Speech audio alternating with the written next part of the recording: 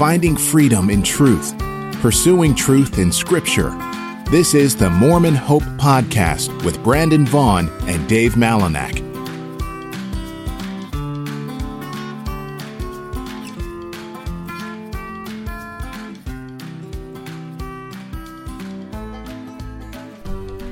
Welcome into episode number 30 of the Mormon Hope Podcast. We have hit 3-0. Wow, we're old men now. Well, I'm pretty sure we were old when we started. Don't speak for yourself on that. But I don't feel old. Well, we are two Baptist pastors who live and pastor in the heart of Mormon country, Utah, and we like to use this podcast as a platform by which to define and defend our Christian faith, as well as discuss the faith of our LDS neighbors and friends, as we have done so many times in our one-on-one conversations. And we're going to shift gears just a little bit here toward the end of the year and get into... We're going to try to be nice today. Well, we're nice all the time. Right. That's the rule. There might be some exceptions to that rule. That's why everyone loves us. Jesus said, "Woe unto you, and all men shall speak well of you." I don't think we've ever had that problem. Yeah, ever. We've made it a goal. But we're going to do actually a Thanksgiving episode. Yep, I love to give thanks. Yes, and after we come back from the Thanksgiving break, we're actually going to do a series of Christmas podcasts based on the incarnation. I don't know if we can do this because we have the classic Christmas curmudgeon across the table from me right now. Are you really going to bring that up? Oh, yeah. So here's the thing. I've got to get this out here. So all my life, I've kind of had this rule, and I'm pretty sure it's in the Bible somewhere, that you cannot listen to Christmas music until after Thanksgiving. Yeah. You like to keep your holidays in their season. And I've always stuck to that rule. In fact, when I had my FM radio show, gospel radio show in Tuscaloosa, where I'm from, me and my co-host, Big Al, we always had this disagreement because he was like a Christmas year-round type guy. Yep. Oh, yeah.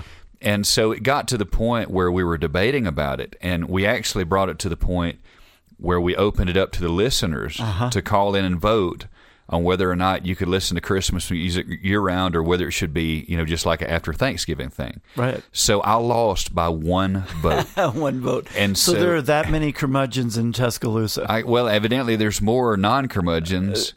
But one more. Yeah, just one more. Just one more. But anyway... so what they did, they ended up playing a whole day of Christmas music. And I think this was September when just this happened. To torture you. Yes. And from that point on, it never ceased to amaze me. It could be July, and somebody would call in and request something like the first Noel, and they would dedicate it to Brother Brendan. And it just gave them such joy. See, I think my daughter sneaks Christmas music during the summer, but I know for a fact that after Labor Day, she's listening to it all the time. Well, here's what happened, though. This is the first year, and I even had to confess this to my church because I didn't know if I was apostatizing or whatever, but I actually found myself listening to Christmas music. I started it last week, actually, and I like it. Yeah. But I found out what the problem was. So I'm usually here at the school most days in the office right next door to Pastor Malinak's office. Yep. And the day after I started listening to Christmas music and breaking my rule, I realized that you were listening to Christmas music in your office, and it was just quiet enough to where I could just barely hear it through the wall. So it was like a subliminal message. Yep. Like when it's good cheer spreads. Apostasy does too. So. But this is not apostasy. So anyway, because we're celebrating the birth of our Savior. Isn't that a great thing? So I guess year round. I guess I'm coming out and admitting that I've been set free. That's right. He's liberated. He's gotten away from his stodgy old rules, his Scrooge self. His little tiny heart has grown. Bah, humbug. But today we're going to look at a little bit about the history of Thanksgiving, not only from a scriptural perspective, but I think it's important to reflect on the reason why we do something. Oh, yeah. And the history of Thanksgiving I really think in large part is perhaps misunderstood. I know there's some things about it, even as I was brushing up on my history for this, there were some things that I didn't know. And so I think that's important. But I got most of this stuff from the Journal of Social History. I found a really great article, concise article, about the history of Thanksgiving, both the spiritual side and the commercialized side of it. Yeah. But, going back to the beginning, and, most people understand that it started with a Thanksgiving feast between the Indians and the Pilgrims, and that is true. But what a lot of people may not know is that in the year 1620, the Pilgrims had just arrived on the Mayflower, and half of the 101 passengers who came over on the Mayflower died during that year. They didn't make it. And so I can't imagine how devastating that must have been, showing up in a new place. You have no place to live. You haven't had time to grow crops. People have died from this long boat journey and the harsh winter. It would just been horrible. So when spring did come, the Wampanoag Indians helped them to plant crops and showed them some tricks of the trade and things like that. And they had a great harvest. And so they celebrated this, really the first Thanksgiving, in 1621. And Chief Massawat of the Wampanoag Indians, it was kind of funny because they planned this feast out. But what the Pilgrims didn't know was going to happen is Chief Massasoit brought 90 of his people with him. Yeah. And so what was so hilarious is they've stored up all this, this food for the winter, and they're going to celebrate with this massive meal. But when the 90 Indians showed up, they were afraid it was all going to be eaten in this one meal. So right. They wouldn't have anything. They starve again. They wouldn't have anything to be thankful for after that. And so Chief Massasoit realized the predicament that he was putting them in. So before they ate, he actually sent some of his warriors out. They killed 5 deer and brought them back and added that into the pot. But that's really where it initiated from. But ironically, Thanksgiving was really more of a regional holiday for a long, long time. It just wasn't that big of a deal. Some of the New England states recognized something to that effect. But the Thanksgiving, as we know and celebrate, the national holiday, was actually instituted by President Lincoln in 1863, which, strangely enough, was in the middle of the Civil War. Yep. And I think that's the kind of thing that tests your gratitude when you're going through such a hard thing. And that was one of the reasons. I got this quote from the Journal of Social History. I thought it was really good. It says, "Thanksgiving was and is a holiday of American civil religion that is steeped in religious belief in the national purpose and destiny of America. The nation, it was believed, was blessed by God and given special purpose in the world.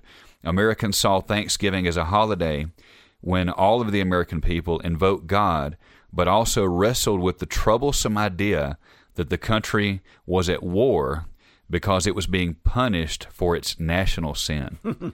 And so Abraham Lincoln instituted this, obviously to be grateful for the prosperity that God had brought to the nation, but also, it really seems like something that was instituted, I hate to use the word appease, but to perhaps even appease the God that was punishing our nation and resulting in war.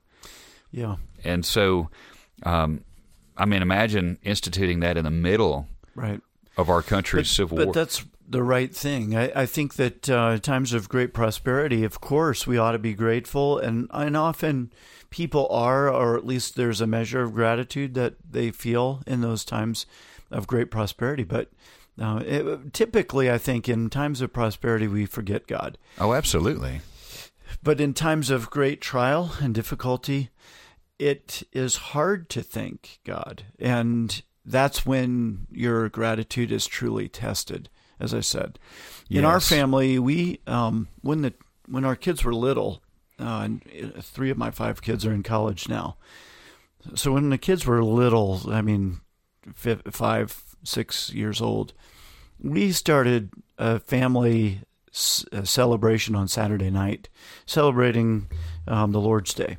And part of that celebration included a weekly time of gratitude, where in our daily devotions, and we have family devotions together in the evenings before bed, and we will always pray. We pray for our missionaries. We pray for various needs in our family and our church and that kind of thing.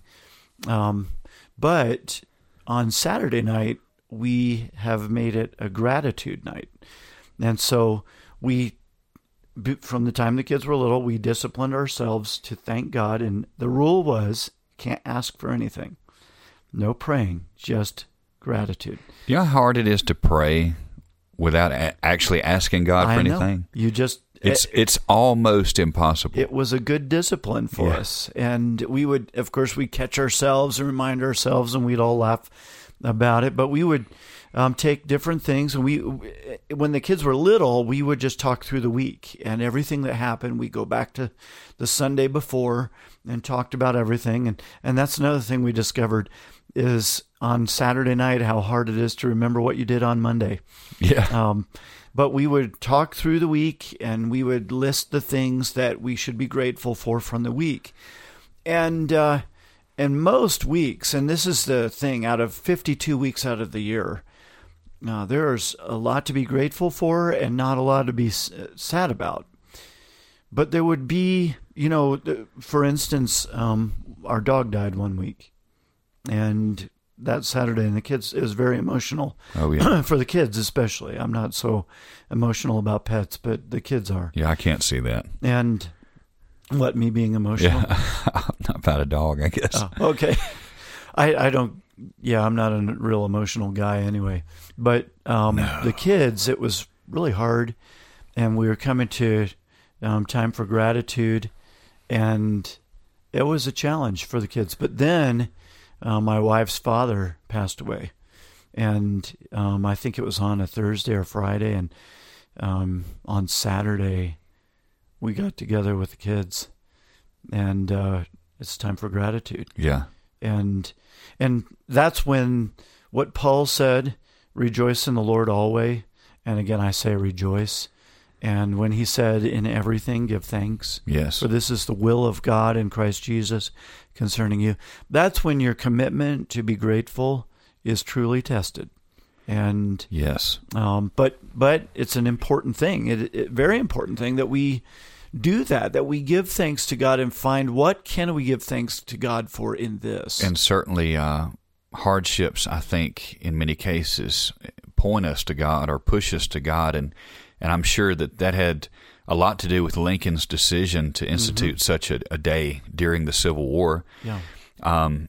And ironically, some of the early festivities was they would have a church service on Thanksgiving. Right. And then the big meal would be lunch afterwards. And shared, right? Yes. And then afterwards, some of the men might go on a turkey hunt. And yeah, can't do that now. Yeah. But then as far as the commercial side goes, of course, we know football is somewhat of a big deal on Thanksgiving. And the Intercollegiate Football Association scheduled its first championship game Thanksgiving of 1876. Wow. Now, what was interesting about that, when that first happened, when they first instituted football on Thanksgiving, a lot of pastors preached against. Yeah, they sure did. I'm not surprised. Yes, their quote, they called it a desecration of a national feast day. So pretty interesting stuff there. By the time you get to the 1920s, that's when the games were first put out on the radio, and families would sit around and listen to it on the radio. 1956 was when the first game was televised on Thanksgiving. And between that, you had the first Macy's Thanksgiving Day Parade, which has become nothing but debauchery. Like, right. I will not watch it. Yeah. It's awful. But it first began in 1924 and marked the commercialization of the holiday that we know now. But before the secularization of Thanksgiving, it was a common practice to exchange books or to give books on Thanksgiving. By the way, if you'd like to give us some books, right. my address is I've told my wife. Books. I told everybody when they ask, "What do you want?" Just get me a gift card to Thrift Books. Yeah. That's all I want. Yeah. The Thrift Books app. I keep those guys in business. Yeah, but it is not known why that tradition was done away with. Yeah, and how because especially if it became secularized later, right? Let's keep giving the books. Yeah, let's give books for Thanksgiving. We could always reinstate it. Yeah, let's do that. Yeah. We're starting a new trend here. We'll start. Yeah, trendsetters. So that's just a brief history, brief synopsis of Thanksgiving. And personally, I'm looking forward to Thanksgiving. I always do. But right now we're obviously just having moved from Alabama last year. We're trying to, make new traditions because we don't get to go home for Thanksgiving. Yeah. And last year we actually, and you guys were with us. We actually went out and we cooked food in a park here in Ogden, and then we distributed food and hygiene bags and gospel tracts to the homeless in the streets. That's right. And so that was fun. And so I think, we weren't able to organize something quite that big this year, but I think my family and I, we're going to go actually to the homeless shelter. We couldn't do this last year because of COVID, but they're allowing it now. We're actually going to go to the homeless shelter. Oh, nice. and serve food to the homeless. And so I want that kind of be our new tradition with our kids. Yeah. And we'll probably have a meal with some of our church members who are like family. But back in Alabama, I mean, it was nothing, and I'm serious when I say this, it was nothing to eat with 4 different groups in one day. Oh, wow. We would have 4 Thanksgiving. I mean, you'd almost have to have a wheelchair to get us out of there every time it was over with. But we have some great family traditions in our church. We people invite each other over, and that's a big thing. And I would guess anybody that wants to go somewhere is going to go to someone's house, and some big gatherings with that. Our family used to have one of the bigger gatherings of people. We just pull all the furniture out of the living room and fill it up with tables and have food, and then try to clear space so we could sit and watch a football game or something. Yeah, there you go.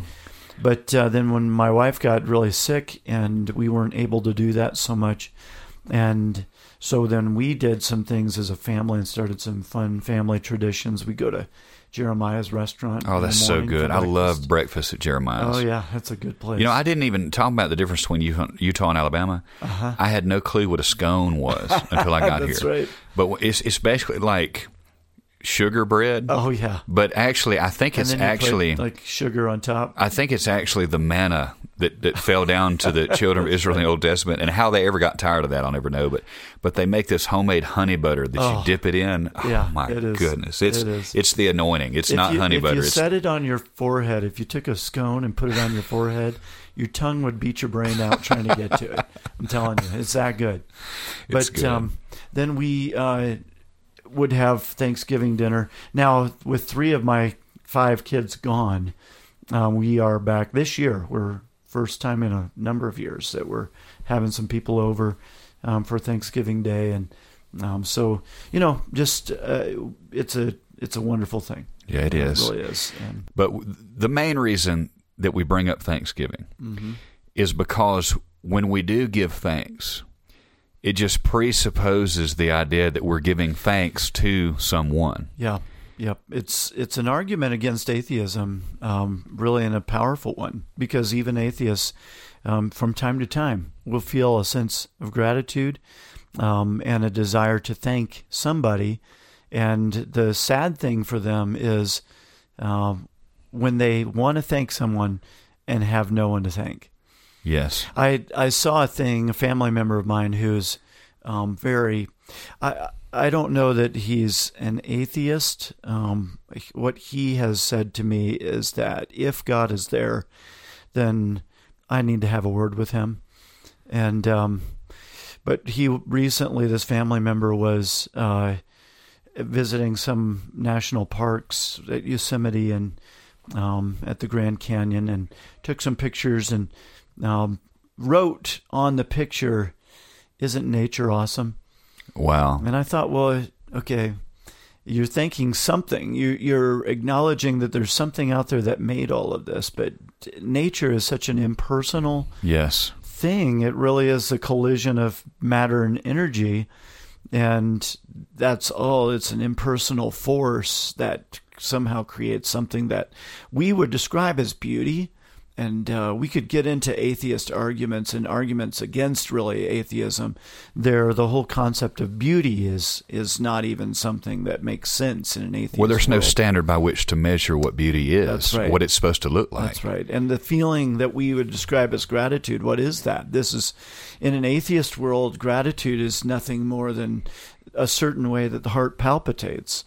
And that's it. Brain fizz. Yeah, it is. The brain fizzes sometimes angrily and sometimes happily.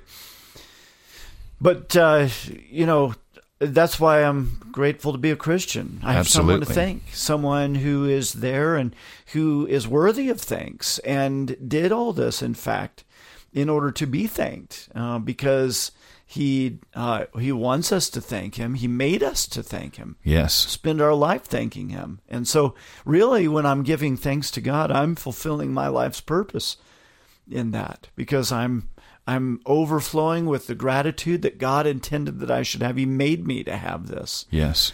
And nothing ever in my life makes my life better than when I live according to the created purpose, God's intended purpose for me. Oh, yeah, there's nothing greater than to be in line with the God that created you, Absolutely. Serving the God that created you to serve him. Absolutely. And so even though that takes on somewhat different forms in everybody's life, certainly we have all got our different circumstances, that is ultimately the reason we're here, is to serve and worship the God that Amen. created us. And part of that is giving thanks to him. Yeah. So we give thanks to the one true living God, the God of the Bible. Mm-hmm. But what are we to give thanks for? Yeah. Yeah. I mean, this is a great subject. A lot of things. I mean, I have Psalm 136 open right now. I read it this morning. I always like to read a psalm before I start into my prayer time, just to get my mind thinking about God and his glory and his greatness. And I read this 136th Psalm, which is one of my favorite Psalms. Every verse, there are 26 verses in the 136th Psalm, and each verse ends with the refrain, "For his mercy endureth forever."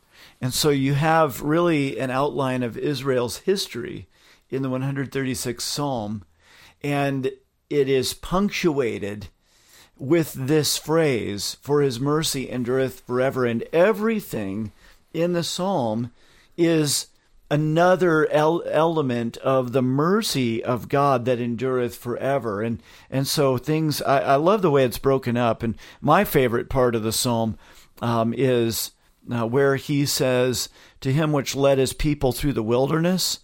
I'm going to skip that, "For his mercy endureth forever," in a sec. I'll come back to it in a second, and just talk about the story that's being told here, Israel's history. "To him which led his people through the wilderness, to him which smote great kings and slew famous kings, Sihon king of the Amorites, and Og the king of Bashan." Now I love that part of gratitude right there. Of course, each one of those phrases is punctuated with this, "For his mercy endureth forever." To him which led his people through the wilderness, "For his mercy endureth forever." To him which smote great kings, "For his mercy endureth forever." And slew famous kings, "For his mercy endureth forever." Sihon king of the Amorites, "For his mercy endureth forever." And Og the king of Bashan, "For his mercy endureth forever." Now it's interesting that to preserve this heritage of God's goodness. And this is the thing about gratitude, that here God is being good all the time, being good, doing good to us. And men respond to that goodness either with gratitude or with anger and angst. Condemnation. Yeah. And so there's a whole lot of that in our world, that here God is being good and men are angry with him for it and condemning him for it. And of course, that's why when you live your life that way, your life is going to be filled with misery, because you're kicking against a brick wall. Yes. And that brick wall is a good wall. It's God who is doing good as he ought to. As he ought to. That's probably not the right phrase there, but he's just doing good to us all the time. Well, because that's his nature. That's what you're saying. He is good. A good That's God right. will be good. He does good yes. because he is good. And so then the right thing for us to do is to respond to his goodness with gratitude. So Israel, in their praise of God, is recognizing all the many mercies of God that have been poured out on them. And these kings, Sihon, king of the Amorites, Og, the king of Bashan.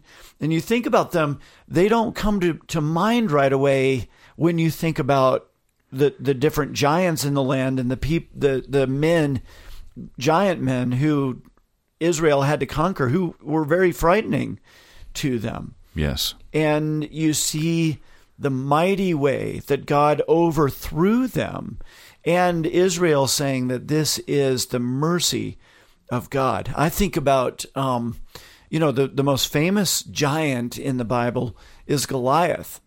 And David's victory over Goliath has been immortalized in the Word of God and burned into our memories. We can never forget that.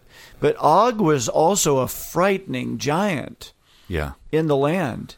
The Bible describes his bed alone that in such a way that you think it must have been a gigantic bed that he slept in. And like we would feel like Lilliputians trying to climb up on that thing. And here's this giant man, and God overthrew him. In fact, it's part of the mercy of it is that you almost need to look it up to understand what was really going on, to even learn about him. He was such a frightening man, and yet is a forgotten man today, because God's mercy endures forever. Yes. And when we talk about giving thanks for all things, that's difficult. Mm-hmm. And I guess the question would be, can we actually give thanks for all things in our life? And we're commanded to do that. Right. Paul said in Ephesians 5 and verse 20, giving thanks always for all things unto God and the Father in the name of our Lord Jesus Christ. Mm-hmm. And, some people hear this and they say, well, how in the world is this good? The trial that I'm going through, the heartbreak, the tragedy that I've experienced, how could those things possibly be good? And the thing about it is Romans 8:28 promises that he's working all things together for good to them that love God and are called according to his purpose. And so while every individual thing and event may not be good, we can be thankful in the fact that God is working it for the good. And whatever he works for our good, he's working to his glory. Amen. And the only way that we come to the conclusion, I mean, this is easy to say. Sometimes it's hard to live it. But, we can say that God is not good. But if we do that, what we have done is we have made ourselves to be good, and we have judged God by our standard of what good is. And it never works out that way when we do that. And so we can be thankful for what God is doing with these things. And even when you look at certain things in the Bible, like Joseph in the Old Testament or the cross in the New Testament, I mean, in the Old Testament, certainly we could say that what Joseph's brothers did to him was not a good thing. Right. But when you look at the broad lens and what God did with it, certainly we can look at that and say that was a good thing. Even when it comes to the cross, it's the most evil, wicked, heinous thing that mankind has ever done to murder the sinless Son of God. We murdered the Creator of the universe. And yet that horrible deed resulted in the best thing that ever happened to mankind. God's greatest act of love was seen in man's greatest act of evil. Yep, that's right. Yeah, when my father-in-law died, we sat down to give thanks, and I remember very vividly, because it was an emotional time, especially for the kids. It's their grandpa. And how do you give thanks to God in that? Well, we remembered his life and the things that he had done for us and what difference he made for us, and the kind of man that he was, and we were grateful for that. And, of course, we recognized that his life gave life also to my kids in time. But we also thank God that he had been merciful to my father-in-law in the way that he died, and that he did die under somewhat painful circumstances. He died of ALS, which is really a horrible horrible disease. But that it could have been worse, and we recognize that it was the mercy of God that prevented it from being even worse thing and than what it was. Even in a situation like that, where you lose a loved one and you're experiencing that horrible, one-of-a-kind grief. When I've counseled people, I've tried to explain it like this. That hole in your heart, that pain that you're feeling, is the result of you losing a good thing. That's right. That's right. And isn't that the truth? Yes, you grieve because you're not with that person anymore. But think about the years and that you had with him, and what a gift that was.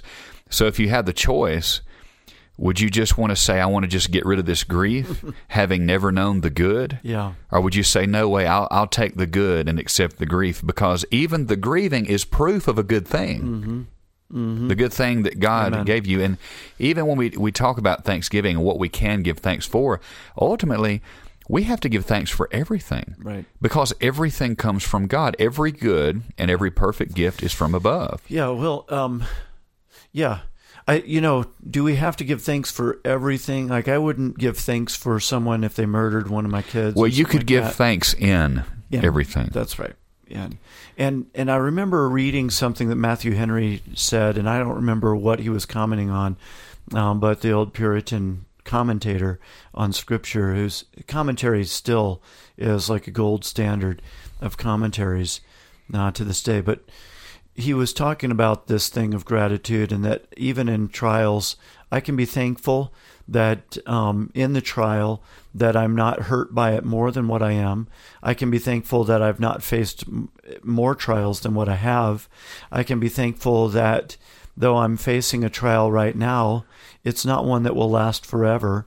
And I can be thankful that this is a rare thing. That's why it's painful to me. If it was a constant in my life, then I wouldn't even consider it a trial. It would just become a normal part of life. And so the fact that at times we face hard things and trials that disturb our peace and our joy, yet at the same time I recognize in this hard thing that God has been good to me, and that's why it seems hard. And, like with both of us, our wives suffer with debilitating sickness. And even though sometimes that is hard, we still have a standard of goodness to measure that against, so that we can say, this is hard and it's not the way that it ought to be or the way we would want it to be. Yeah, and I'm actually to that point. I'm actually reading a book right now called If God is Good. It's about evil and suffering in the world by Randy Alcorn. And I'm about halfway through it, and so far it's been the greatest theological work I've ever read on suffering. Like, it's not about the feels, but if you are really curious as to the questions of why, that's the book you need to get. And he was making the argument that a lot of atheists and skeptics use the presence of suffering and evil in the world to prove that there's no such thing as God. And if there is a God, there's no way that he can be good. Right. And he said they've got it backwards. Yeah. He said the fact that we can even recognize evil and suffering and bad and wrong and evil presupposes a standard of good, right, moral, normal, and everything else. And that standard is God himself. That's right. And without that, we wouldn't even be, there would be no comparison. There would be no contrast there. And ultimately, when we talk about giving thanks, I mean, there's nothing in our life that we have that didn't come from the hand of God. I mean, you say, well, I work hard for what I have. Well, who gave you the health, and who gave you the job, and who gave you the ability to do that job? And, our material possessions, even our children, are gifts from God. That's right. And he's entrusted us to raise them in the nurture and admonition of the Lord. And there's going to be a time where in the normal course of things, they're going to leave my roof. That's right. Start their own family, married. You hope. And yeah, that's my prayer. I want some grandkids sometime. That's right. That's right. You don't want a 50-year-old son living in a house. I don't think that's going to happen. It happens, but I'm rooting against it in my house. Yeah, I think there's going to come a point where I'm going to probably make it more difficult to live with me than live without me. But anyway, I tell them, if you live in my house, you're going to have to change my diaper. So, that's hilarious.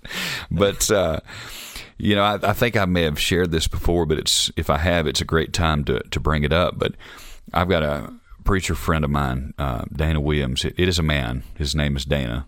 It's kind of like the boy named Sue, I guess. Right.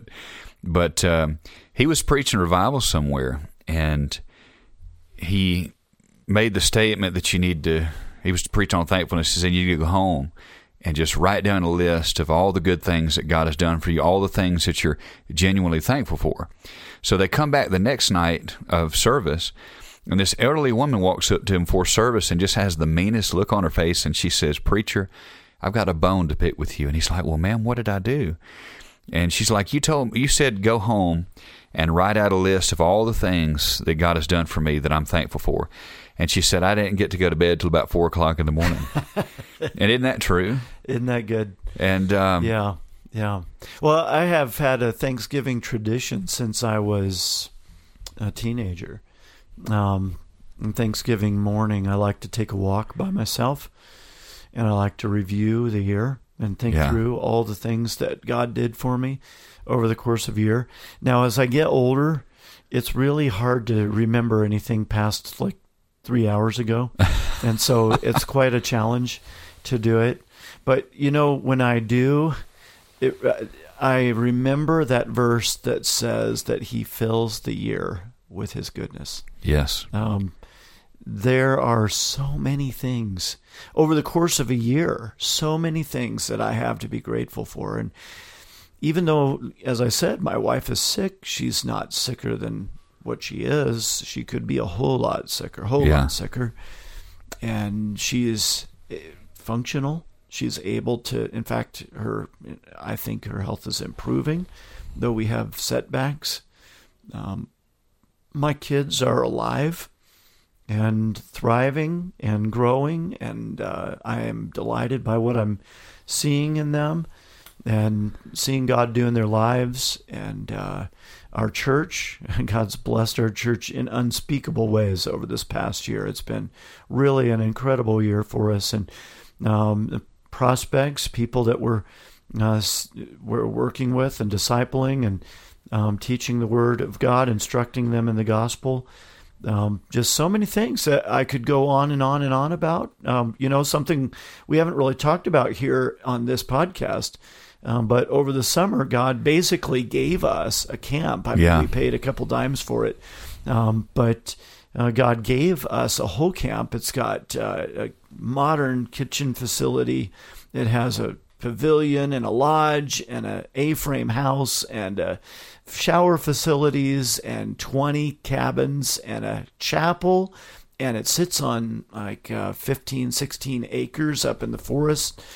In the forest. This is the West, so you have to think forest. We've got Aspen Grove. We've got 9 million acres of national forest around where we live. Yeah. So, and it's gorgeous. Yes, it is. And then, of course, it's added a new dimension to our ministry and the way we're able to be a blessing to churches in the West through it. And and God just basically put it in our laps. And, again, I could go on and on about it. But what about you? Well, I mean, first and foremost, and I know this probably sounds like the cliche Christian answer, but he's going to one-up me right now. Number one, I'm thankful to be saved, just to know the Lord. And having known the Lord at a young age, God saved me at 14, and I've never gotten over that. I'm thankful for my family, got 3 beautiful kids, and even though Leah, her health is not good, she suffers a lot, and sometimes it's worse than others. These past 2 weeks, for some reason, have just been worse, and it's tough, man. That's tough. But she told me the other day, she said the only way that I could ever be disappointed is if God doesn't use this. Oh, yeah. And so, I mean, it makes me feel knee high to a grasshopper. I mean, it could be. I mean, how many people would have done other things to cope with this? Yeah. We're almost 3 years into this now, but I'm thankful for my home and my church. I pastor a wonderful church, and I'm just thankful to be able to study the Word like I do, and I mean I've just got so many things. I'm healthy, and actually I just celebrated my 37th birthday yesterday. Just a kid. Yeah, well, yeah, just a kid, I guess. And I like to think of it that way. Yeah. But, man, I got so much to be thankful for. And, a lot of times I think that maybe even subconsciously, we may never say it out loud, that, our circumstances dictate our level of thankfulness. Well, I would be more thankful if this would happen, or if I got this prayer answered, or if I had this breakthrough. But if you read the book of Philippians, it really obliterates that argumentation. Because in that short book, the Apostle Paul uses the word rejoice or rejoicing in all of his different forms. He uses that word 17 times in the book of Philippians. And if you didn't know the background, you wouldn't know the fact that while he's writing that letter of rejoicing and thankfulness, rejoicing in the Lord always, he is actually chained to a Roman guard. He's in prison 24 hours a day in a Roman prison awaiting execution. If Paul was making a list of grievances, he would have a few. And he didn't. And if you think the mask mandates and the vaccine mandates are bad, just think about being in prison. For what was really a false accusation that landed him on trial to begin with, because he was accused by the Jews of bringing an Ephesian into the temple proper, and where Gentiles were not allowed. It's not true. He didn't do that. But then after that, it became a trial of his faith. And everywhere he goes, he's just rejoicing in this, praising God. What a good thing. And even in the Old Testament, we're going through Genesis on Sunday night at our church, and we're in the life of Joseph right now. And it really stuck out to me more so than in times past, but whenever Potiphar's wife tried to seduce him, he answered her and said, "How can I do this great wickedness and sin against God, seeing that he's put all these things into my hand?" He talked about how Potiphar entrusted him. And so his reason for not giving in to this sexual temptation was the fact that he was so thankful for how God had been good. He was a slave in Egypt when he said this. He had been betrayed by his brothers. And so I think I'm actually even preaching next week on the guardian of gratefulness out of Philippians. And, man, what a weapon. I mean, Satan has nothing to offer. It's true. In fact, now that you mention that, it reminds me of something in Ephesians. Where the Bible talks about, Ephesians 5, where the Bible talks about fornication and all uncleanness and that sort of thing. It really names all the different kinds of sexual impurity. And he says, "But fornication and all uncleanness or covetousness, let it not be once named among you as become as saints, neither filthiness, nor foolish talking, nor jesting, which are not convenient, but rather giving of thanks." So right there, he's talking about thanksgiving, thankfulness as the antidote to sexual temptation. And this is something that we don't often hear and don't often think about, and I know I had not thought about it, but fornication and sexual impurity, immorality, is the hallmark of ingratitude. To say that, God, what you have given me is not enough. It's not good enough. It does not satisfy me. I need to have what I want. And so gratitude really, and married men, single men, and young men, old men, whatever state you are in, to look at it and say, God, you have been exceptionally good to me, and to be filled with gratitude, that is the best safeguard against what is one of the most fundamental sins known to man, this sexual sin. They jokingly refer to prostitution as the oldest occupation or something like that. It's really to make a mockery of God, but it shows that on both sides of the coin, there have been these sexual temptations, and that scripturally, the way to combat them is gratitude. Satan has nothing to offer grateful people, and I mean that goes all the way back to the garden. If you think that you can only be as thankful as your circumstances allow. I mean, think about Adam and Eve in the garden. They had absolute perfection. No sickness, sin, death, separation. They had everything provided for them. They walked with God in the cool of the day. And even then, they wanted the one thing they weren't allowed to have. Yeah. And so the idea that, I can only be thankful if I have things to be thankful for, is never going to work. You're never going to be satisfied. It's never going to be enough. Yeah. And so you can find things to be thankful for right now in your own heart and life. And what I found is when I'm really feeling bad, or I'm maybe angry or hurt, or, things aren't going my way, or I'm going through a trial, and I really feel myself having a pity party. I know that our listeners never do that. But only us. Baptists do have Mainly pity parties. you, because you're like the Grinch. Oh, yeah. Over there. Oh, yeah. Well, listen, I'm listening to Christmas music. So. I listen to Christmas music. I listen to Christmas music. And before Thanksgiving. But if we've got that mentality, it'll never work. And I found that when I get in that situation, if I will purposely praise God, if I will praise God on purpose, it helps me. Amen. Because it's impossible to have praise and complaints come out of the same mouth at the same time. Yeah. It's just impossible. Exactly right. Exactly right. So we've got to get to one more thing here, because we are the Mormon Hope Podcast. Yes. And we're right here as you introduce our podcast. Every time you always say we live and minister in the heart of Mormon country. You say. Yeah, Utah. So how about that? Do we have some things to be thankful for when it comes to Utah, to being in the heart of Mormon country? We live in a beautiful place here. Oh, my. I mean, it's a feast for the eyes. Yeah, I'm from Alabama, in case y'all didn't know I wasn't from here. But, and I try to tell our folks, where we lived, it was pretty common for people to take a vacation in the Smoky Mountains of Tennessee. It was a relatively short drive, and it is beautiful. Don't get me wrong. And I know I'm probably going to get some hate mail for saying this. I never saw anything in Tennessee that could even remotely compare with the valley that I live in. It's not even, and pictures don't do it justice. No. We try all the time. We take pictures, and it never turns out what you're seeing. I like to share it with other people.